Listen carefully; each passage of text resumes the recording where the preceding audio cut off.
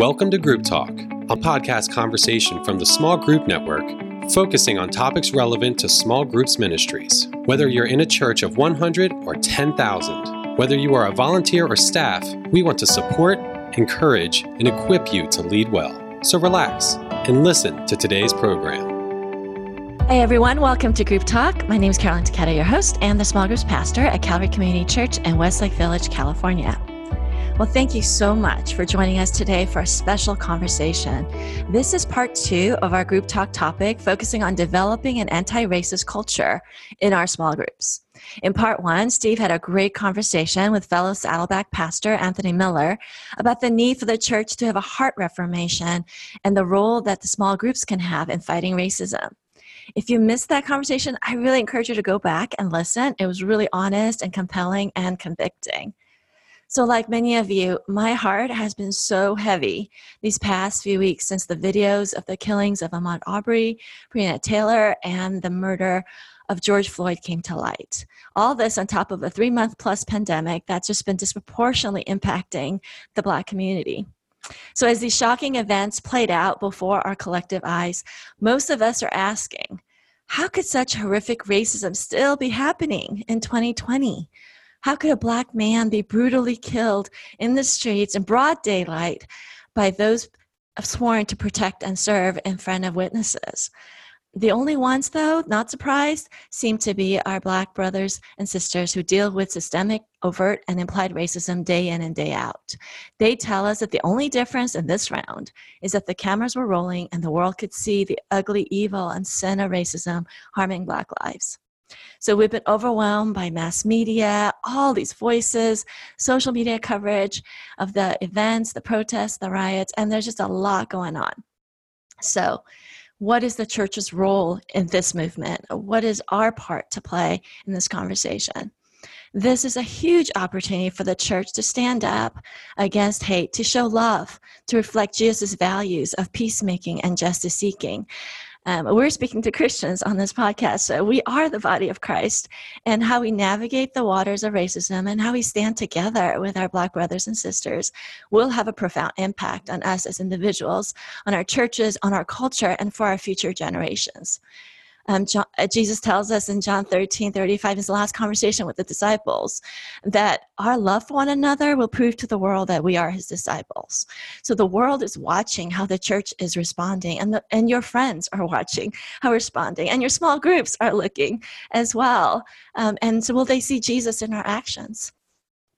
And so as Anthony said in part 1 of the podcast, it takes us taking an honest look at ourselves and our lives and places where we have influence.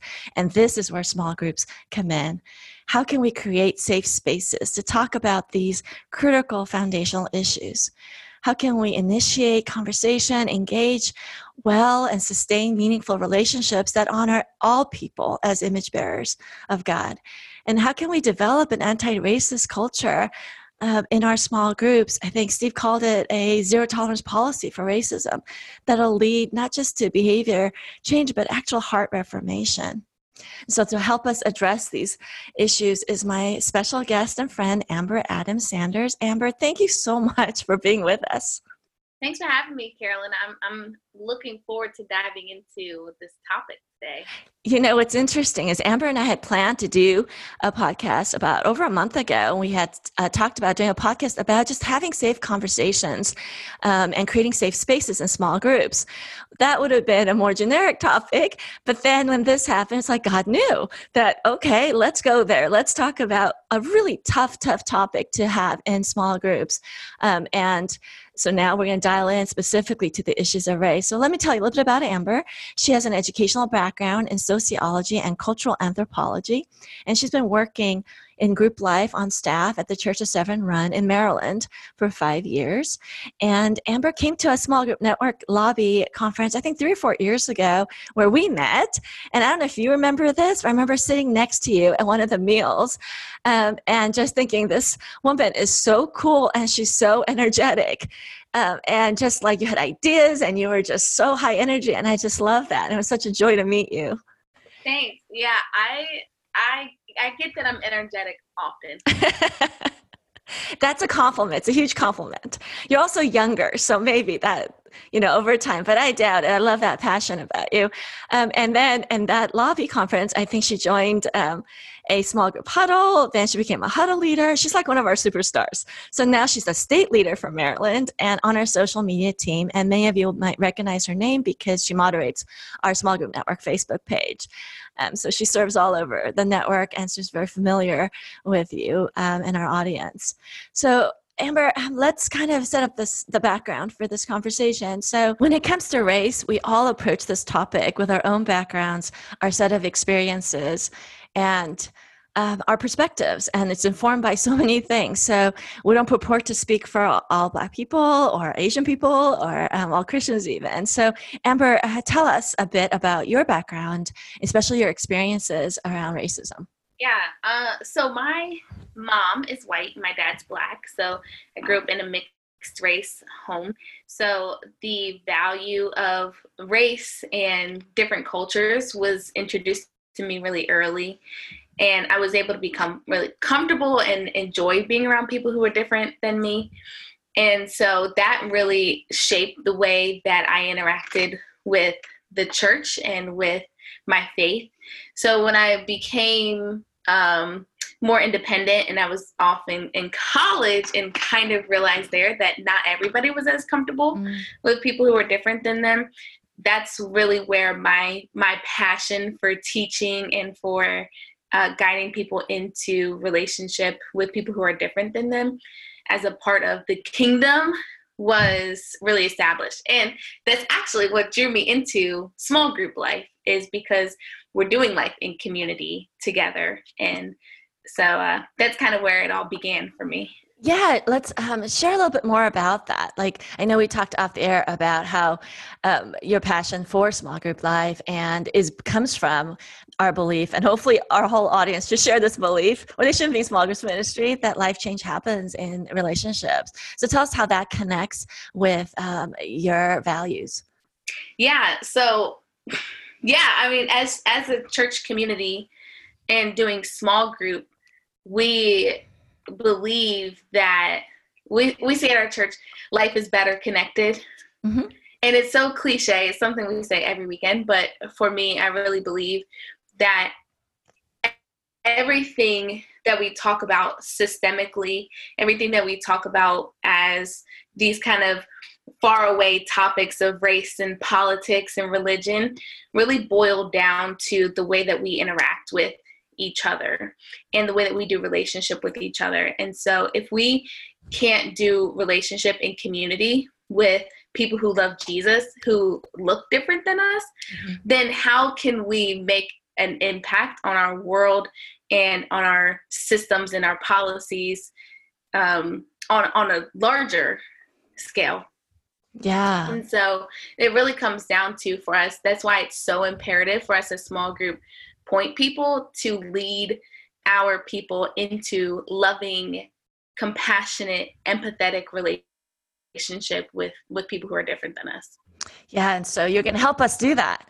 I'm going to try. I know it's a big topic, but I know, what are some key foundational elements that we can develop to create an anti-racist culture in our small groups? So when we were kind of talking about this before, I think that is so overwhelming to think this anti-racist, how do we change our culture to be something that's not what we are right now? And so it kind of boils down to 3. I got it down to 3. All right. Number 1, value boundaries. Okay. Number 2, consider story. Mm-hmm. And number 3, bring in new perspectives. So if you're ready, I'll just jump right into it. Yeah, go for it. Let's talk about the first one, and maybe as we talk about the value one. Okay, give me a sec. Let's back it up a sec and talk about why we might not be having conversations about race in small groups. Like, what are some obstacles to kind of clear out of the way? Yeah, let's go ahead and get them out the way. So number 1, I definitely think race is such a taboo topic because everybody defines and has a different relationship with race. And sometimes we're taught that talking about race is a negative that if I notice race or if I point out race, that I don't want to be called racist, or I'm going to say the wrong thing or whatever. And so people tend to avoid those conversations so that they don't even have to go there. I think that also we are afraid that if we start talking about race with people who we think are like-minded, and then we find out that we view the world differently, that relationship is going to be broken and it won't be able to be repaired, especially in our small groups where we may have, we're talking about Jesus and love and relationship and kind of nice things. And so when we talk about hard things, we don't want them to polarize. We don't want them to polarize us. And a lot of times the conversation of race tends to go that way. And so really this is kind of like, I think these points will help us lean into that and work through that messiness and work through the hard conversation versus drawing us away from each other or breaking apart your small. Right. Oh, that's such a good point. I think you're absolutely right. But with like any other hard topic, sometimes just even saying, hey guys, this is a hard topic and our emotions are going to run high on this, depending on your background and what you're watching and what you're thinking and, all of that.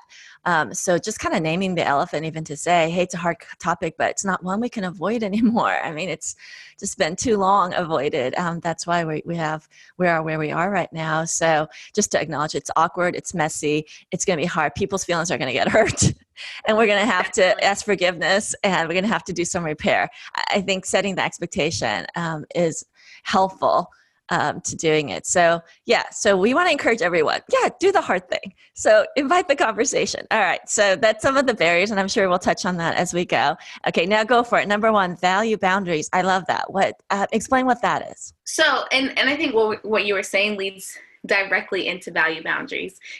Value boundaries are simply rules for engagement, particularly on hard topics. And so I think so we teach our groups at Severn Run to have value boundaries and to discuss value boundaries at the beginning of every semester.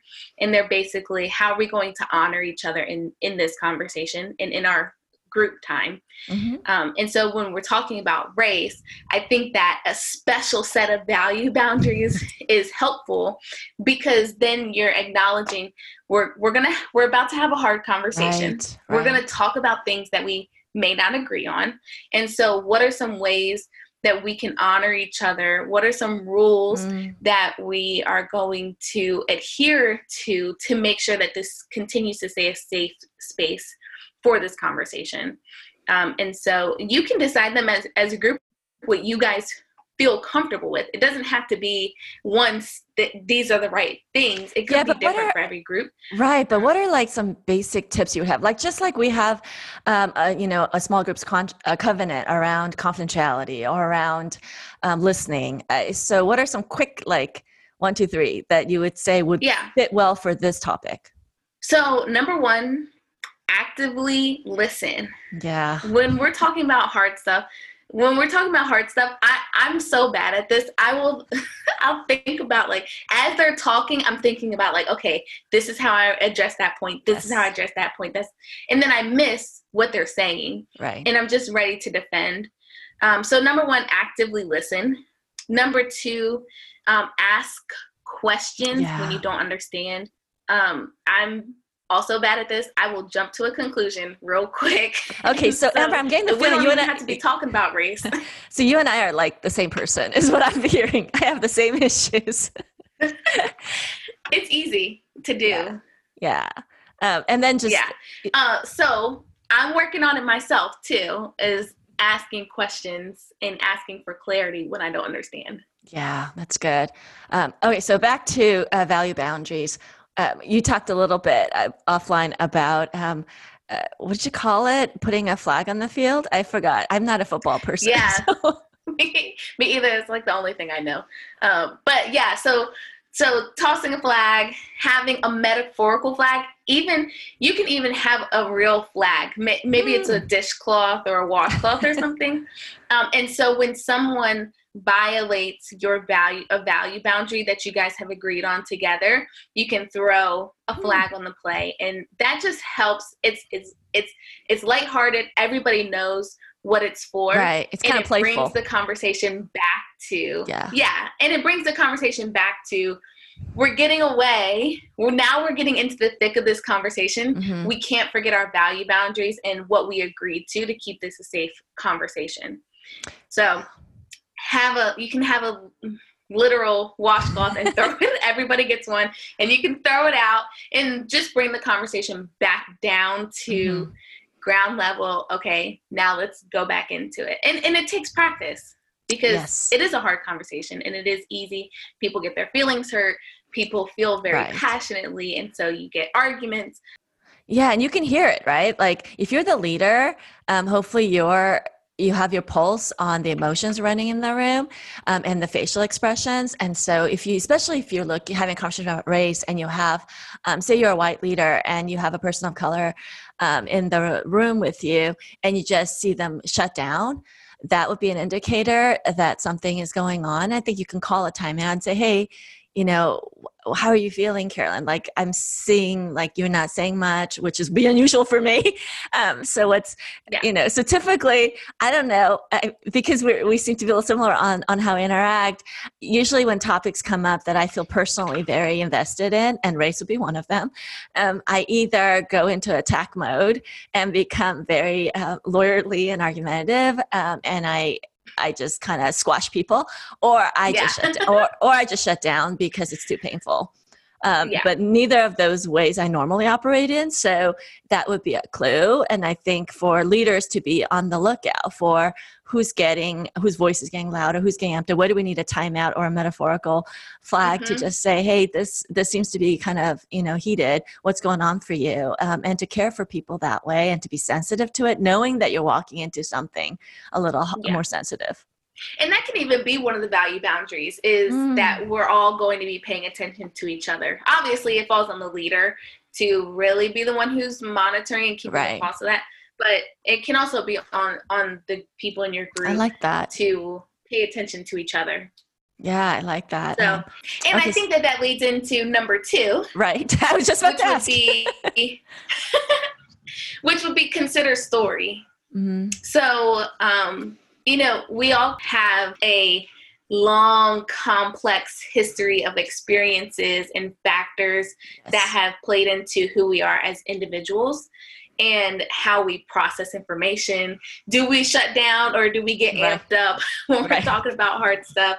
Like all of that stuff, and having these conversations in your small group is extra special, because you're learning, you're constantly, you're doing life with these people. And so you're getting to know them. And so the story, those things that you learn about them when you're not talking about race, those are the things that you have to remember when you're having these hard conversations. So be aware of your story, be aware of where your opinion comes from and why you have your opinion, what's feeding into that opinion, and then the same for other people. And particularly when we're talking about race in America, you have to consider the historical story also.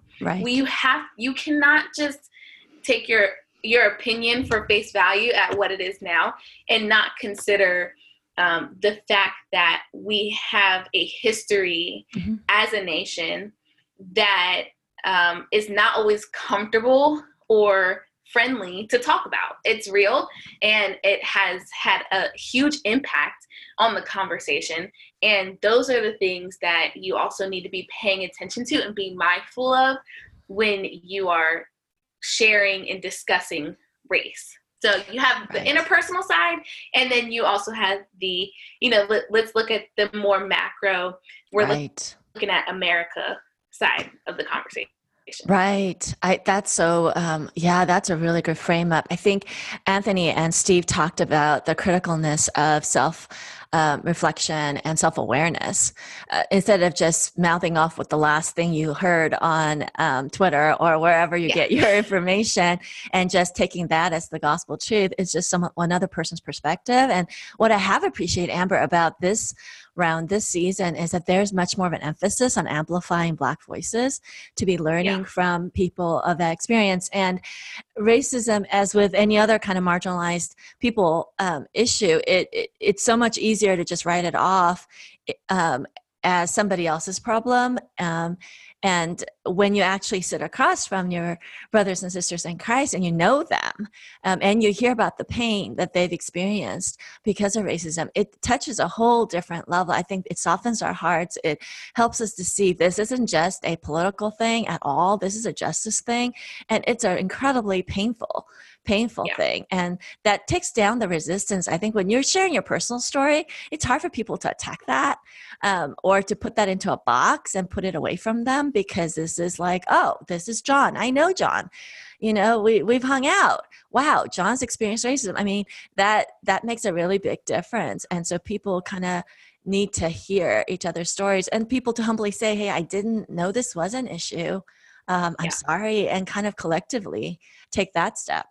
Yeah, and I think too, when you can do that, when you can be humble and hear other people's stories, then it makes you more open to experiences that contradict your personal experience.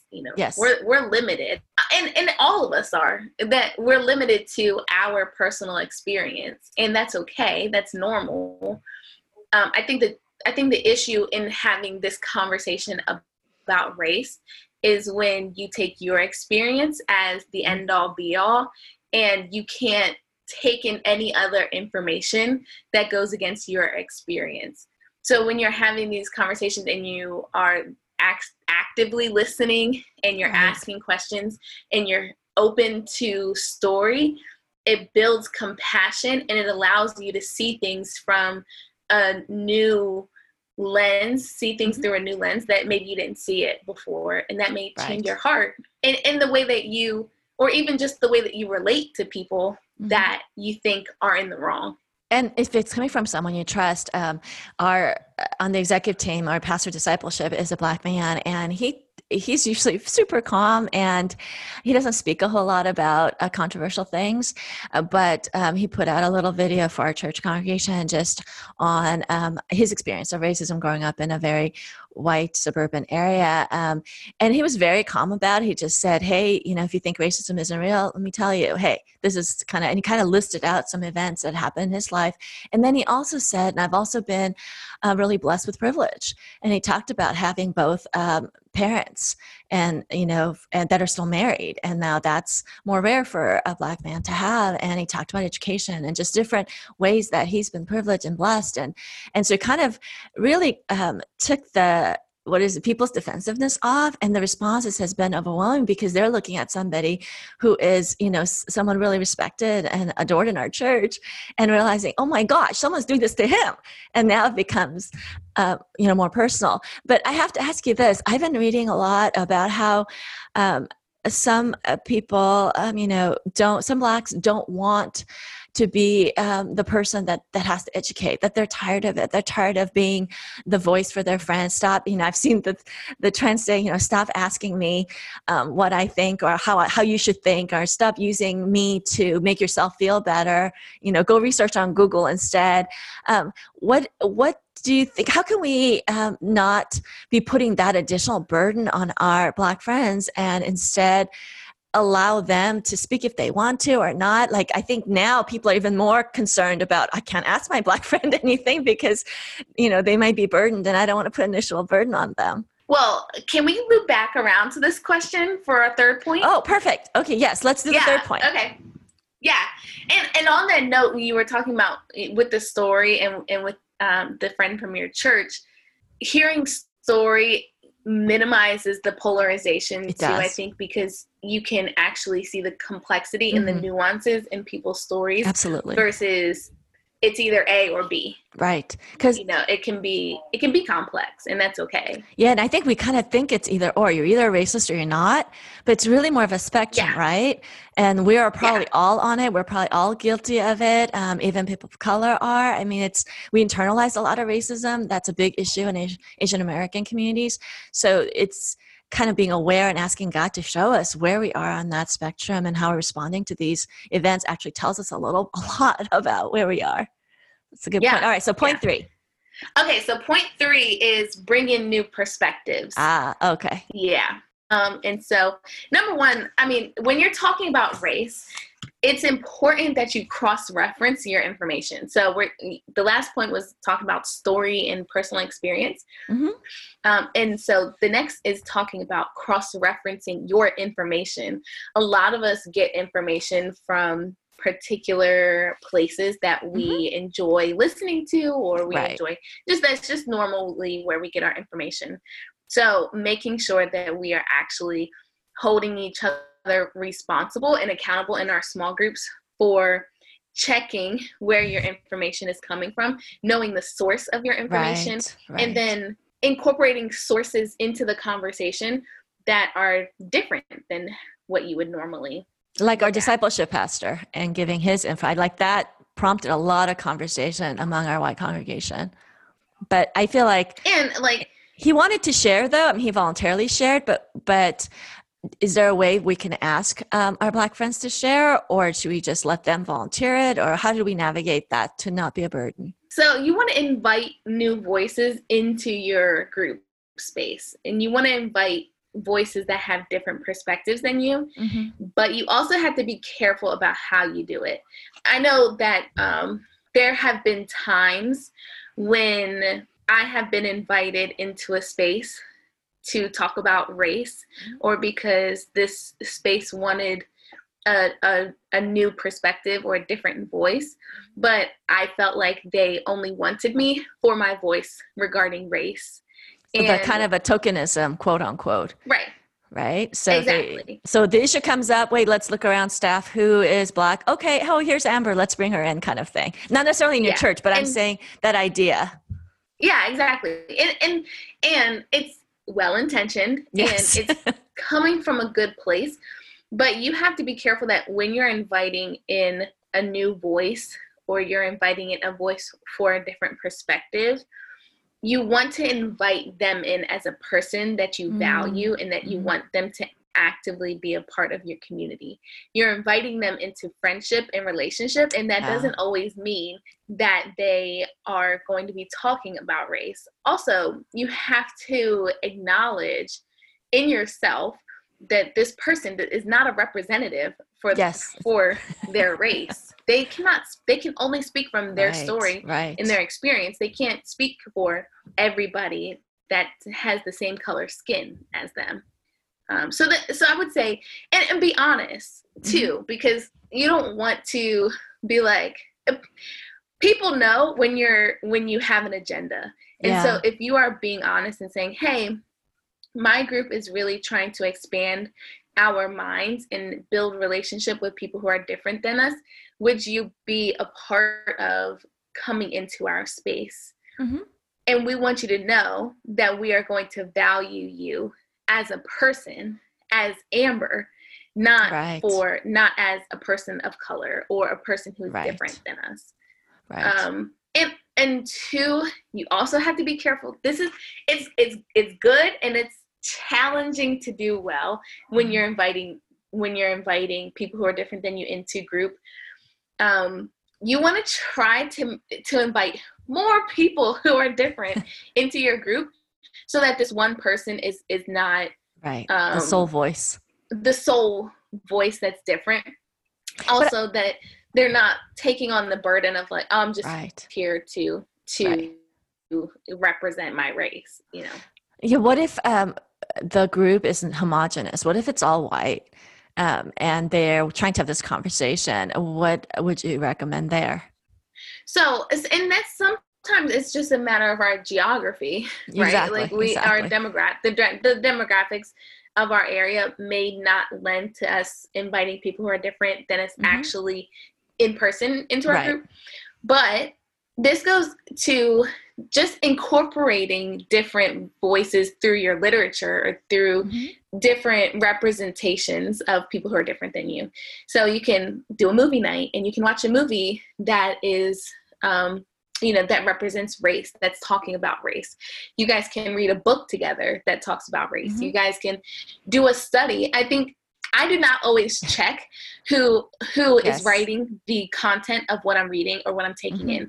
And so also checking when's the last time we did a study that was different than, that brought in a different perspective. Right. Yeah, than we normally do.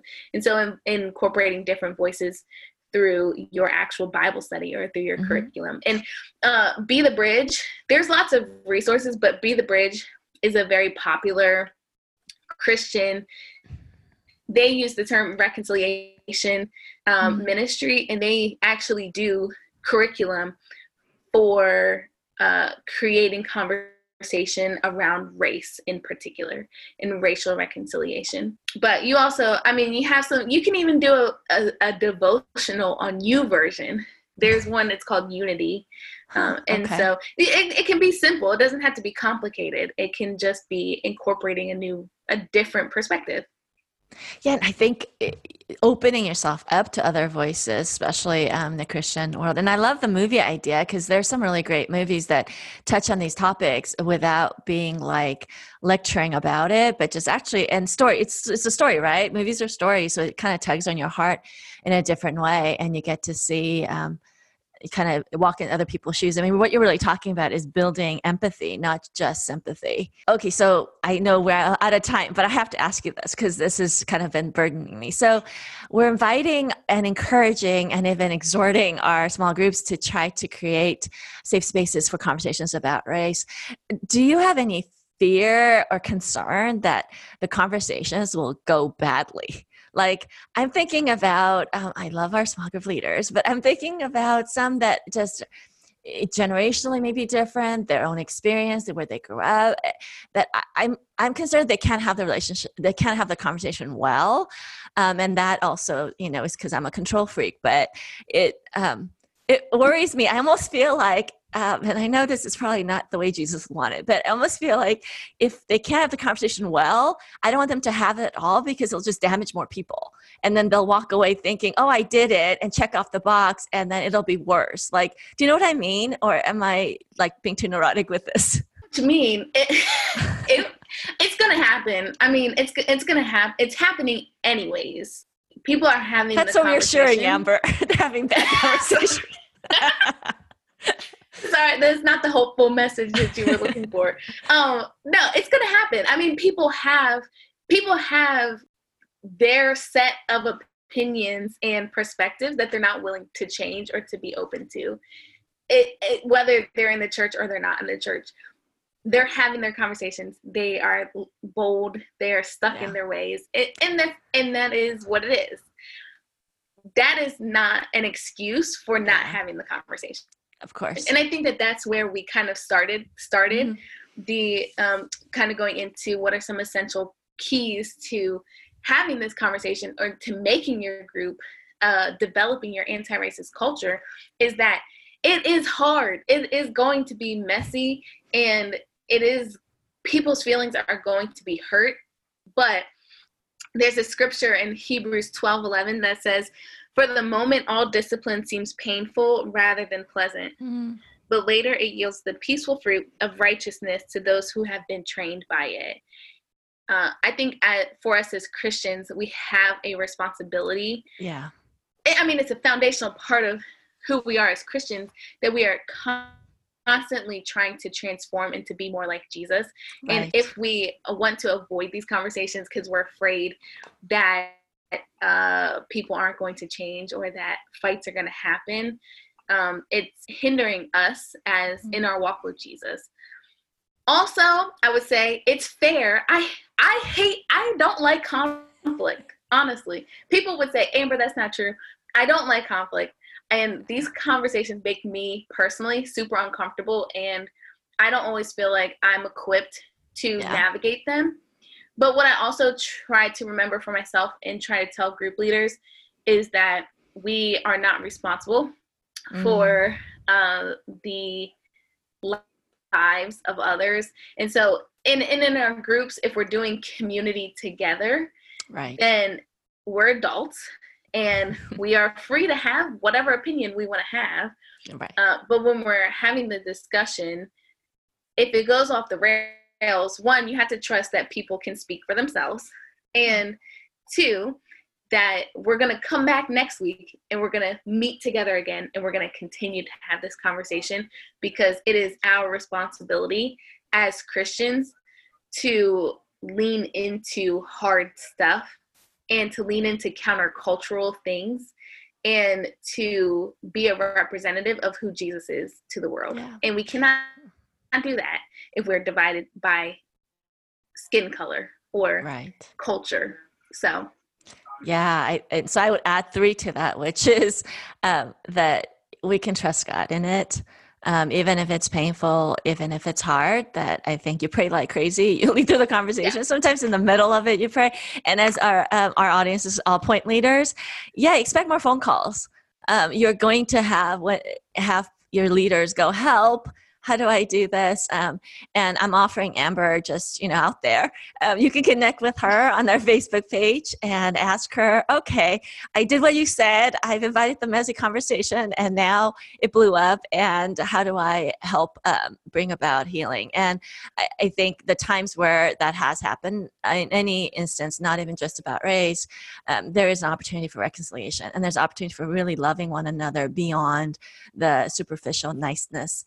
When you actually get into the heart of where people are at. So the opportunity, the upside is huge, but we have to go through it to get there. Mm-hmm. So Amber, thank you so much for sharing your thoughts. And I love hanging out with you. I didn't realize we had that much in common. I'm just a cooler version. So no, I don't know about that. It's true. My kids don't find me cool at all. But you are active on our Facebook page, and so you can interact with Amber there and ask questions, and I hope people will interact. And I love how diverse our Facebook page is. And people are kind, and we teach one another and share with one another. So I hope you can engage with her there, and if you want to talk to her offline, or you can invite her to a huddle. I'm just offering your time all over the place. That's fine. You guys got till September, then I got a baby coming, so. I know, it's going to be the best. Do you know if you're having a girl or a boy? And we're having a girl. You are? Oh, it's so fabulous. Okay, well, we'll look forward to those until September. After that, you're on your own. I'll be back after that. Well, thank you so much. God bless you and your ministry. Thanks, Carolyn. And like she said, I'm here for you guys. I'm not an expert, but I love people and I love groups. So let me know if you need some help. Yeah, and Amber's going to put together a blog article with the resources that she mentioned for you guys to use and talk with your small groups about what you want to engage in to get those different voices, or just educate yourself. Perhaps it's something you want to share with the senior leadership if there's some resistance there, and you can look through the materials. And we just want to be helpful to you and your church and your ministry. So thank you all for listening to Group Talk. And until next time, remember, we are better together. Hey, Small Group Network family, Jason Banzoff here, Group Talk producer and Small Group Network creative arts director. Thank you so much for tuning into this episode, and thank you so much to Carolyn and Amber for that great episode. We really hope that it blesses your small groups. Now, before we go, let's talk about a few things.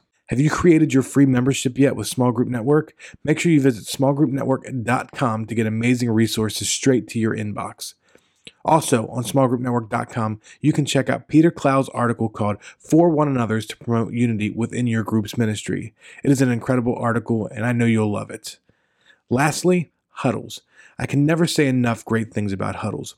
Within the first few months of me being a small group point person, I was invited to the Central Maryland huddle led by an SGN legend, Cynthia Considine. Her huddle helped equip me to do better groups ministry, and I started a huddle of my own. Get plugged into one today. Visit smallgroupnetwork.com/huddles to get connected. Thank you so much for joining us this week on Group Talk, and we'll see you next week. Thank you for listening to Group Talk. We invite you to subscribe to the podcast through iTunes and get new episodes downloaded automatically. Also, if you enjoy this program, please take a few minutes to give us a positive rating on iTunes so that other Small Group Point people can find us more easily. We encourage you to visit our website at smallgroupnetwork.com to access our library of free resources, connect to a huddle with other small group ministry leaders in your area, read our blog articles, or join us on our Facebook group. Don't forget to use the hashtag SGNet when engaging with your social media channels. Thank you for your support.